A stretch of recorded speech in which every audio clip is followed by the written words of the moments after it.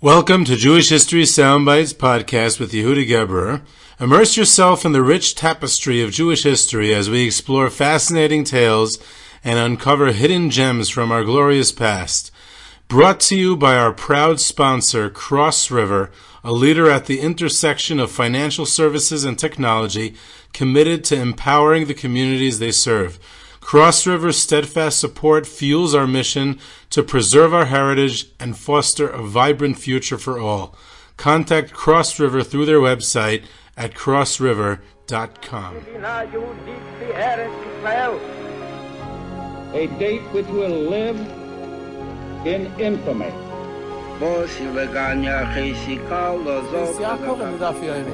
Both of those projects, initiatives, got off the ground because of the Ger. The 11 Olympic team members slain in West Germany. The Olympic Games. Zugerecht waren Brüder in Amerika. Schon 1000 Shabbos at the Skizar. Out of the 24 who were killed were Americans who had come to learn in Hebron. I say 1 million Jewish children who were made to be cut loose.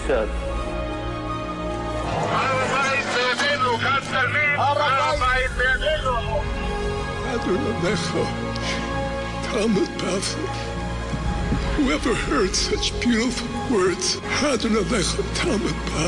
It is never too little, it is never too late, and it is never enough. Jewish History Soundbites, bringing alive the world of our glorious past. Here is our host, live from Jerusalem, Jewish historian and tour guide. Geberer with Jewish History Soundbites, and this episode is going to be about Reb Shlomo Kluger, the great Paisik in Galicia of the 19th century.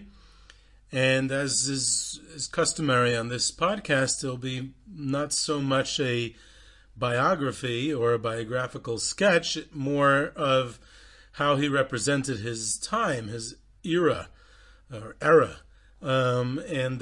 how we can see through the course of his life the development of Galician Jewry and the challenges of modernity in the 19th century in Galicia, and how leaders like him dealt with the situation and led, and it's quite an interesting story. Reb Shlomo Kluger is beloved until today and very popular, and he's got I think more Sfarim than anyone else in Jewish history. So that's definitely a very, very important part of his legacy. Much has been written about him. My favorite source, and that's what I used mostly for this episode, is a book by Dr. Chaim Gertner, who I somewhat know personally. It's called, just get it out here, it's called Harav V'Ha'ir HaGdola, the rabbi in the big city, Harabanut B'Galicia U'Mifgasha Im HaModerna, the rabbinate in Galicia and its confrontation with modernity during the years 1815 to 1867. It's actually a fantastic book on its own merits. To the best of my knowledge, it's not translated in English. It's an excellent book. Each chapter really delves into another story in Galicia, and one chapter is devoted to Brody, where Reb Shlomo Kluger was, and basically the story of Reb Shlomo Kluger himself. So Jews are living in Galicia. They're living under the Habsburg Empire, Austrian Empire, later the Austro-Hungarian Empire in the 19th century. This is after the partitions of Poland in the 18th century. So now Galicia, this whole section of what's today southern Poland and western Ukraine, it was then from the partitions of Poland until World War I, until after World War I, was part of the Habsburg Austrian and later Austro-Hungarian Empire. And being that the Jews of Galicia was a very dense Jewish population, Galicia was a center of Jewish life, tremendous history there, and many famous towns and famous personalities, and they experience These are Jews of Eastern Europe. The Hasidic movement is very, very strong. In fact, it's most dominant in Galicia in the 19th century. It's the center of the Hasidic movement. But also non-Hasidic, people like Reb Shlomo Kluger, who are non-Hasidic as well. And over the course of the 19th century, because there's this interesting situation, they are Eastern European, very Hasidic and very religious and very traditional, and the small shtetls of Galicia and even the big cities of Galicia, like Brody was, which we'll speak about. But on the other hand, they're not living in Tsarist Russia. Galicia is under the Habsburgs, a modernizing empire, which eventually gives emancipation to the Jews, and they receive equal rights, and there's a secularization of the Jewish population over the course of the 19th century at an earlier pace than Jews in the Russian Empire, who did not receive emancipation, who it's a less modern. Of course, they eventually go through their own secularization, but that's a different story. So Galicia is quite unique in that respect. So the Galician rabbinate, how they deal with these big changes, is quite a story. And the best place to see it is in the big cities more than the small shtetls, because the big cities such as Lvov or Tarnopol or Krakow or Brody, those are four large cities, and there's many others, all in Galicia, and they experience it much more in the 19th century, the modernity and the influence of those changes that I mentioned, political, economic, social, cultural, that has an impact on Jewish society. And that's how I want to look at Reb Shlomo Kluger in this context. So he's born in 1785. He lives till 1869, so it's a nice long life. He grew up in a small town near Zamość in Poland, actually, and he was orphaned at a young age, first from his father and a few years later from his mother, so he very much was alone and grew up as an orphan. His father was a community rabbi, but he did not grow up as part of the Kehillah elite. The Jewish community elite did not come from a wealthy family, and even though his father was a rabbi, so he was somewhat part of the rabbinical elite, he was not related to any of the famous big Galician families, which was a common theme in the Galician rabbinical and wealthy families. They were all related to each other and married into each other's families, and it was all intertwined in a very complex system. Besides for the Hasidim, who also did that, the Rebbeisha families. I'm talking about the Galician rabbinical and wealthy elite.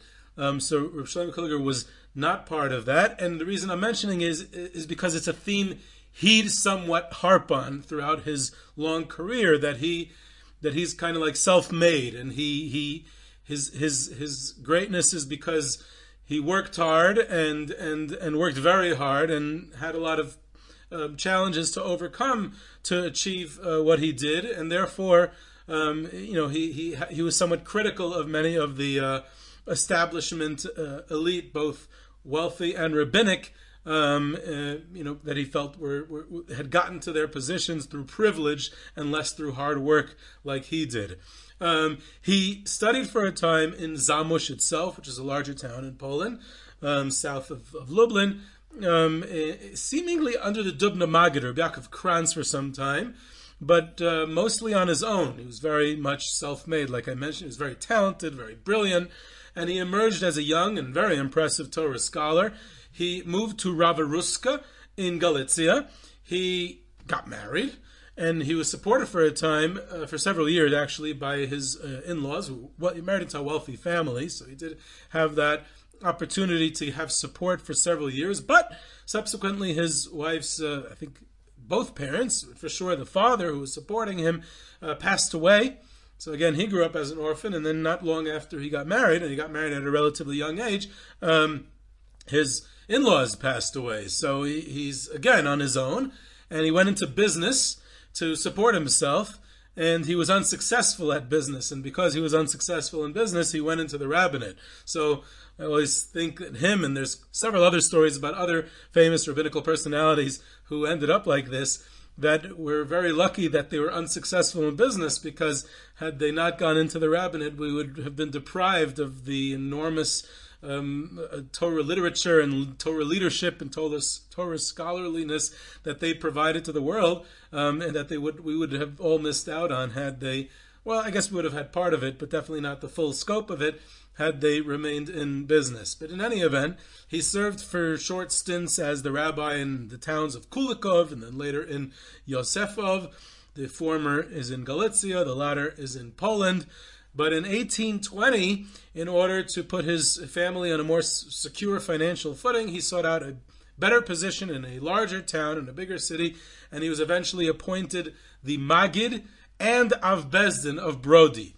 So he got a dual position there, as the Magid, as a darshan, as someone who lectured the community, who was the kind of like the community speaker, and also the head of its rabbinical court, the Avbezdin.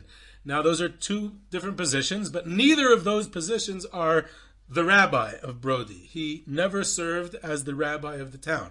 The Dayan and the Magid in Brody for almost a half a century. He came in 1820, he passed away in 1869, that's 49 years. There was one very short stint of just a few weeks where he was appointed rabbi in another town, but he came right away back to Brody because he got sick, actually.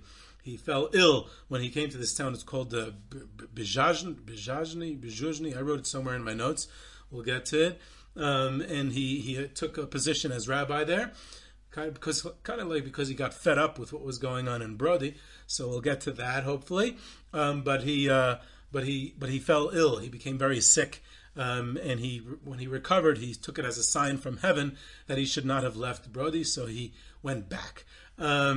So he was there for a half a century, and he had this incredible impact and influence. He became the Paisik, not only of Brody, but of the entire Galicia, and really of the entire Jewish Europe. He was looked at as across Europe, Western, Central, South, North, the Russian Pale of Settlement, everywhere around Europe. They sent their questions to Reb Shlomo Kluger. He was looked upon as the number one Paisik and a prolific author.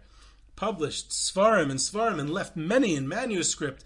There is, at last count, what Chaim Gertner was able to find was 171 Sfarim, and it's likely that it's unmatched in Jewish history. I don't know if there's any other author who authored 171 Sfarim. Not all of them are published. He wrote so many Sfarim that people lost count, and they even created a legend that he wrote the number of Sfarim as the gematria of his name, Shlomo. So it would be 375. But he did not write 375, 171. That's not to minimize it. 171 is enormous, prodigious output of Sfarim, and that is a major component of his legacy. But through many of the halachic issues that come up in his Sfarim and letters and pamphlets that he wrote, it comes out a lot of the challenges and the historical realities that Galicia and Brody was facing during this time. Shlomo Kluger in the 1830s and 40s begins to see himself as a Paisik who's holding the fort of traditional halacha. He feels that the new role, and he writes this, the new role of the Galician rabbinate is to be an active force against the threats of modernity, initially within Brody, but very quickly throughout Galicia and throughout the entire Europe. His influence as a Paisik in the 19th century is almost unmatched.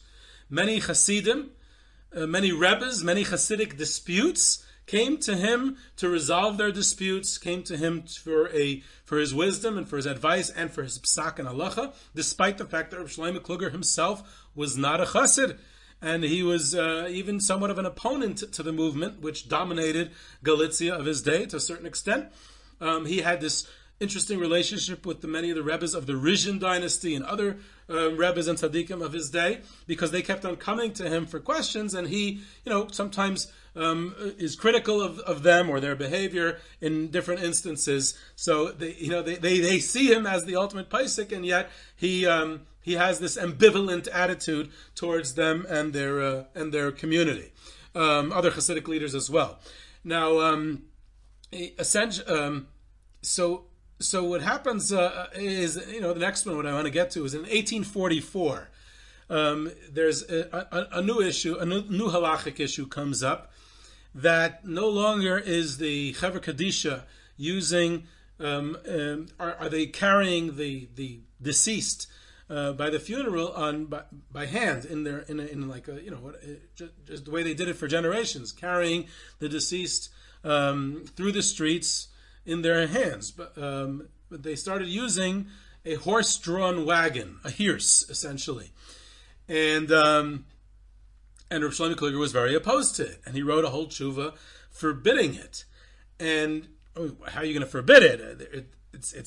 What would be the problem? So he comes up with a few reasons, mainly because it's going against tradition, which is very interesting, because there's no real halachic basis for it, but because it's against tradition, so therefore that is the halachic basis to oppose it. He writes, I'm just going to quote exactly the words of the tshuva, and I'll try to translate it. He writes, just get the position here. He says, "Ulefika cha'ola mizeh de'asur l'shanois shum davar kol dehu mima shekvar hoya af sheyeh hashinui le'ilui ubefrat dehavi sakana bedavar v'yede hameshane ki chas v'shalom benafshay diber." He said, we can't change it because you're not allowed to change, because it's new, because it's different than what has been traditionally used, which is fascinating because we generally associate the Chadash Asr Min HaTorah, anything new, with the Chassam Sofer, who lived in the exact same years. This is 1844. This is just 5 years after the Chassam Sofer had passed away. They overlapped for many years. Chassam Sofer obviously was slightly older, but this is, and the Chassam Sofer is in a different part of the world. He's in Pressburg. He's far from Galicia, the same empire, same Habsburg Empire, but much closer to Vienna, a different area. And here Reb Shlomo Kluger essentially comes up with formulates it as a position in halacha, that it's forbidden halachically to use the horse-drawn wagon. A year later, in 1845, Reb Shlomo Kluger resigned from his position in Brody to become the rabbi of a nearby town, Bizhazhny.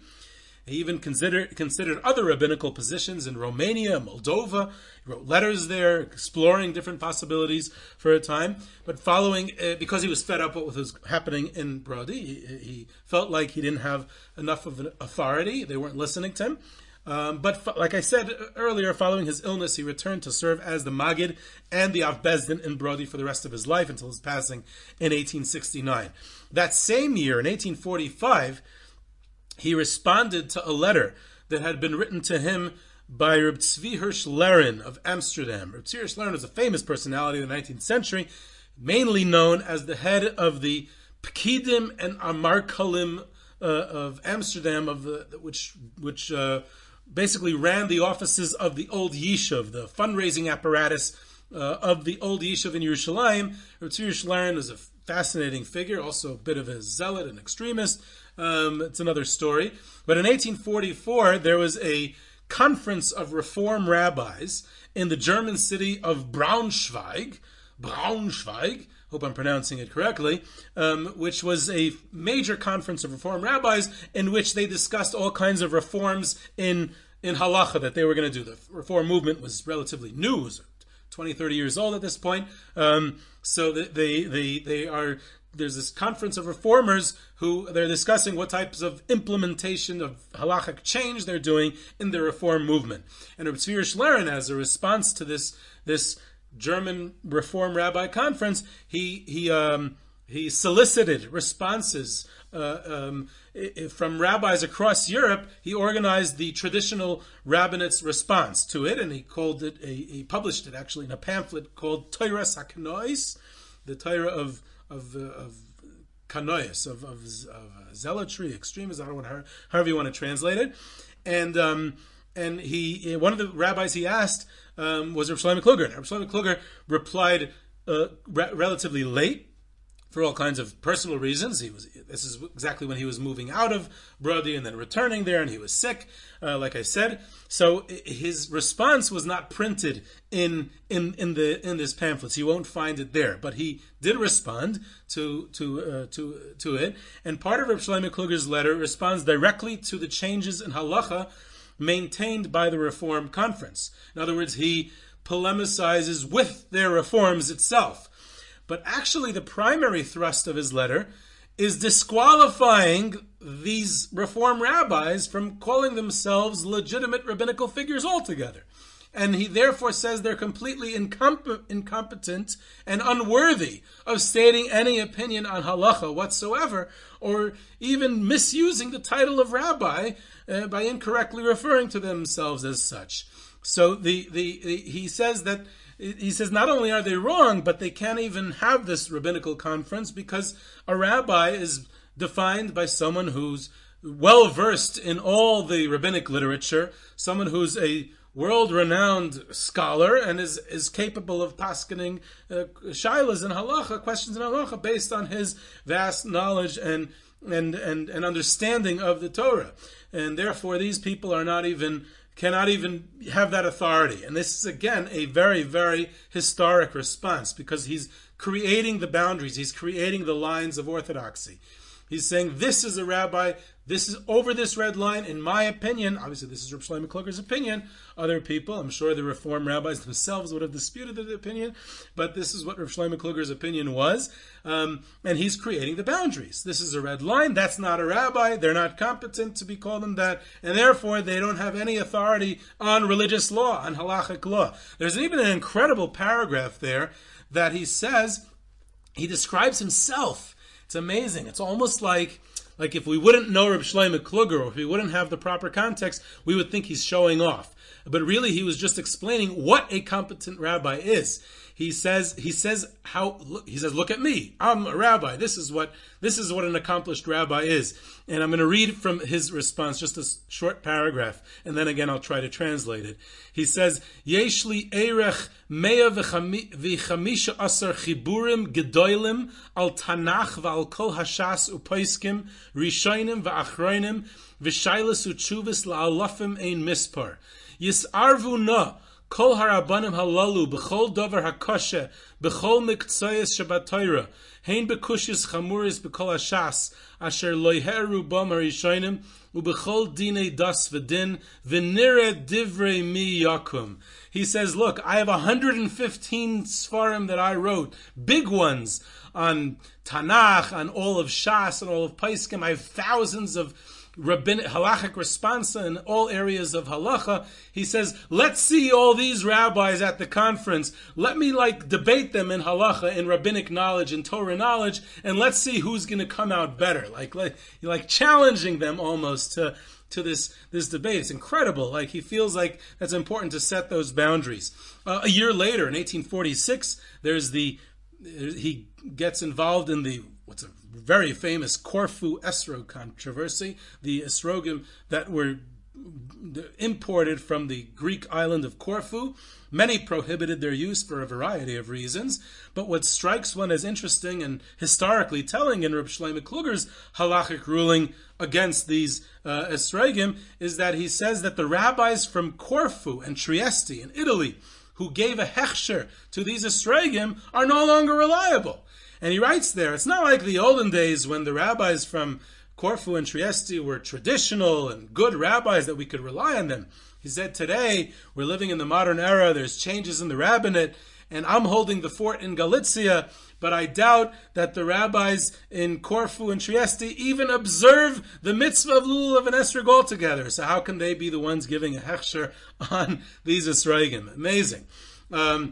There's the famous controversy that the Shlomo Kluger has with his contemporary Rabbi Yosef Shol Natanson of Lvov, the Shoel Meshiv, who was another great Paisik of Galicia at that time. Shlomo Kluger was quite a bit older than him, but they did overlap for many years, about machine matzahs. And Rabbi Yosef Shol Natanson permitted the use of machine matzahs, excuse me, and Rabbi Shlomo Kluger forbade it. And a lot of it also had to do with modernity and things that were new, and the previous rabbis of Germany and Central Europe who had permitted the use of the machine matzahs, that Reb Shlomo Kluger felt that they were no longer reliable.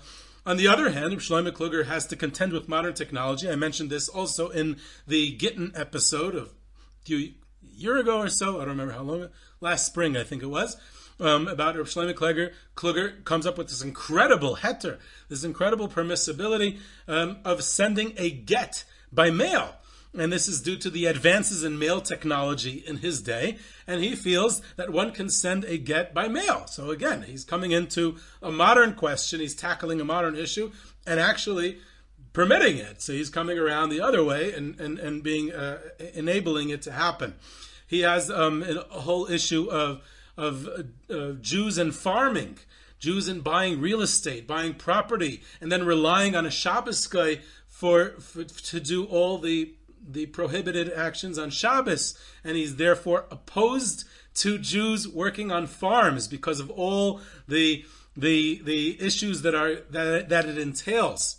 Amazing. Why is that so interesting? Why is it modernity? Because the Habsburgs permitted Jews, as part of emancipation, as part of giving Jews equal rights, they allowed them to purchase real estate and work on farmland. And this was the first time in European Jewish history that Jews were allowed to do it. So today we think of Jews owning real estate as it's almost like getting a bris. You have to be in real estate if you're Jewish. And Jews in farming is less common, but in Israel it's pretty common.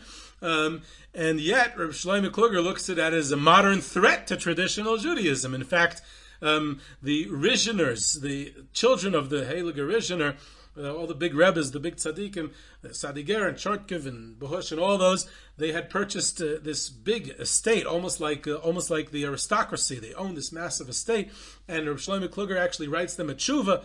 He says you should be showing an example to others by not buying real estate, by not buying this estate and causing all these halachic issues of Shabbos and all other things.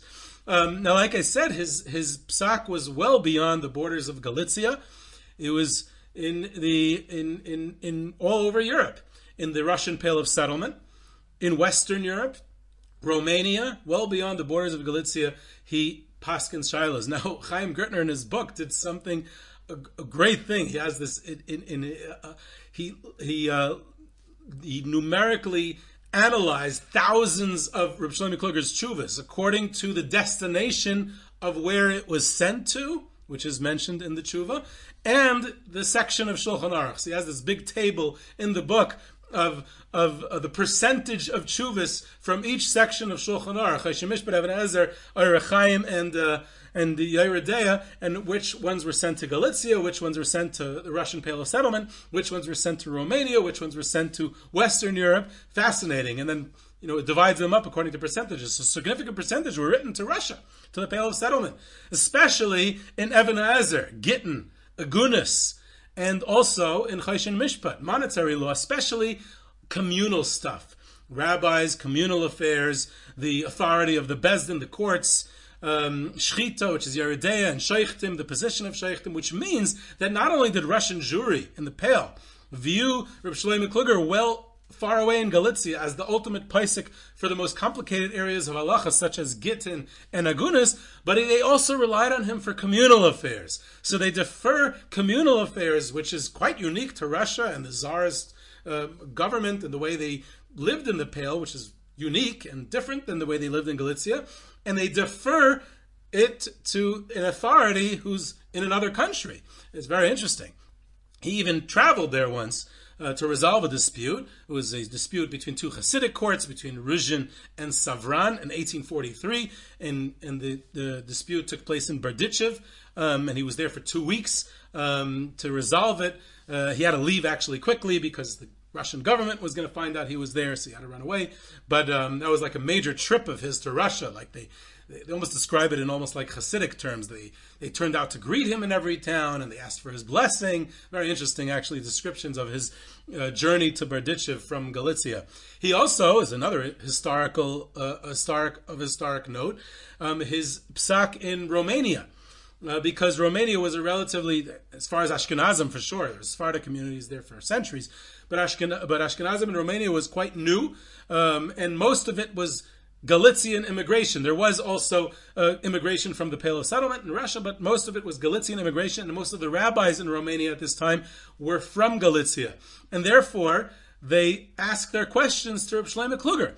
And they're asking, we're in these new communities. What status do the new communities have? What type of custom and traditions do they have?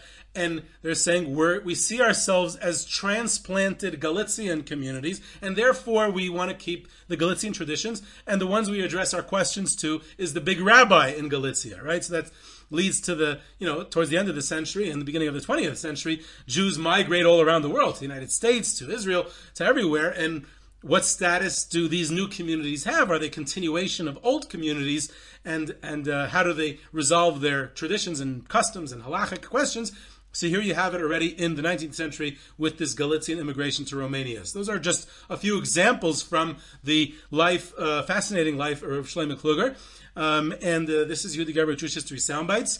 You can subscribe to Jewish History Soundbites on your favorite podcast platform. You can reach me at yehuda@yehudageber.com for questions, comments, sources, tours, trips, sponsorships, and lectures. You can help out the podcast by telling your friends and family about it, spreading the word about it, and also by leaving a rating or review on any podcast platform that you use. It helps more than you think, and I hope you enjoyed.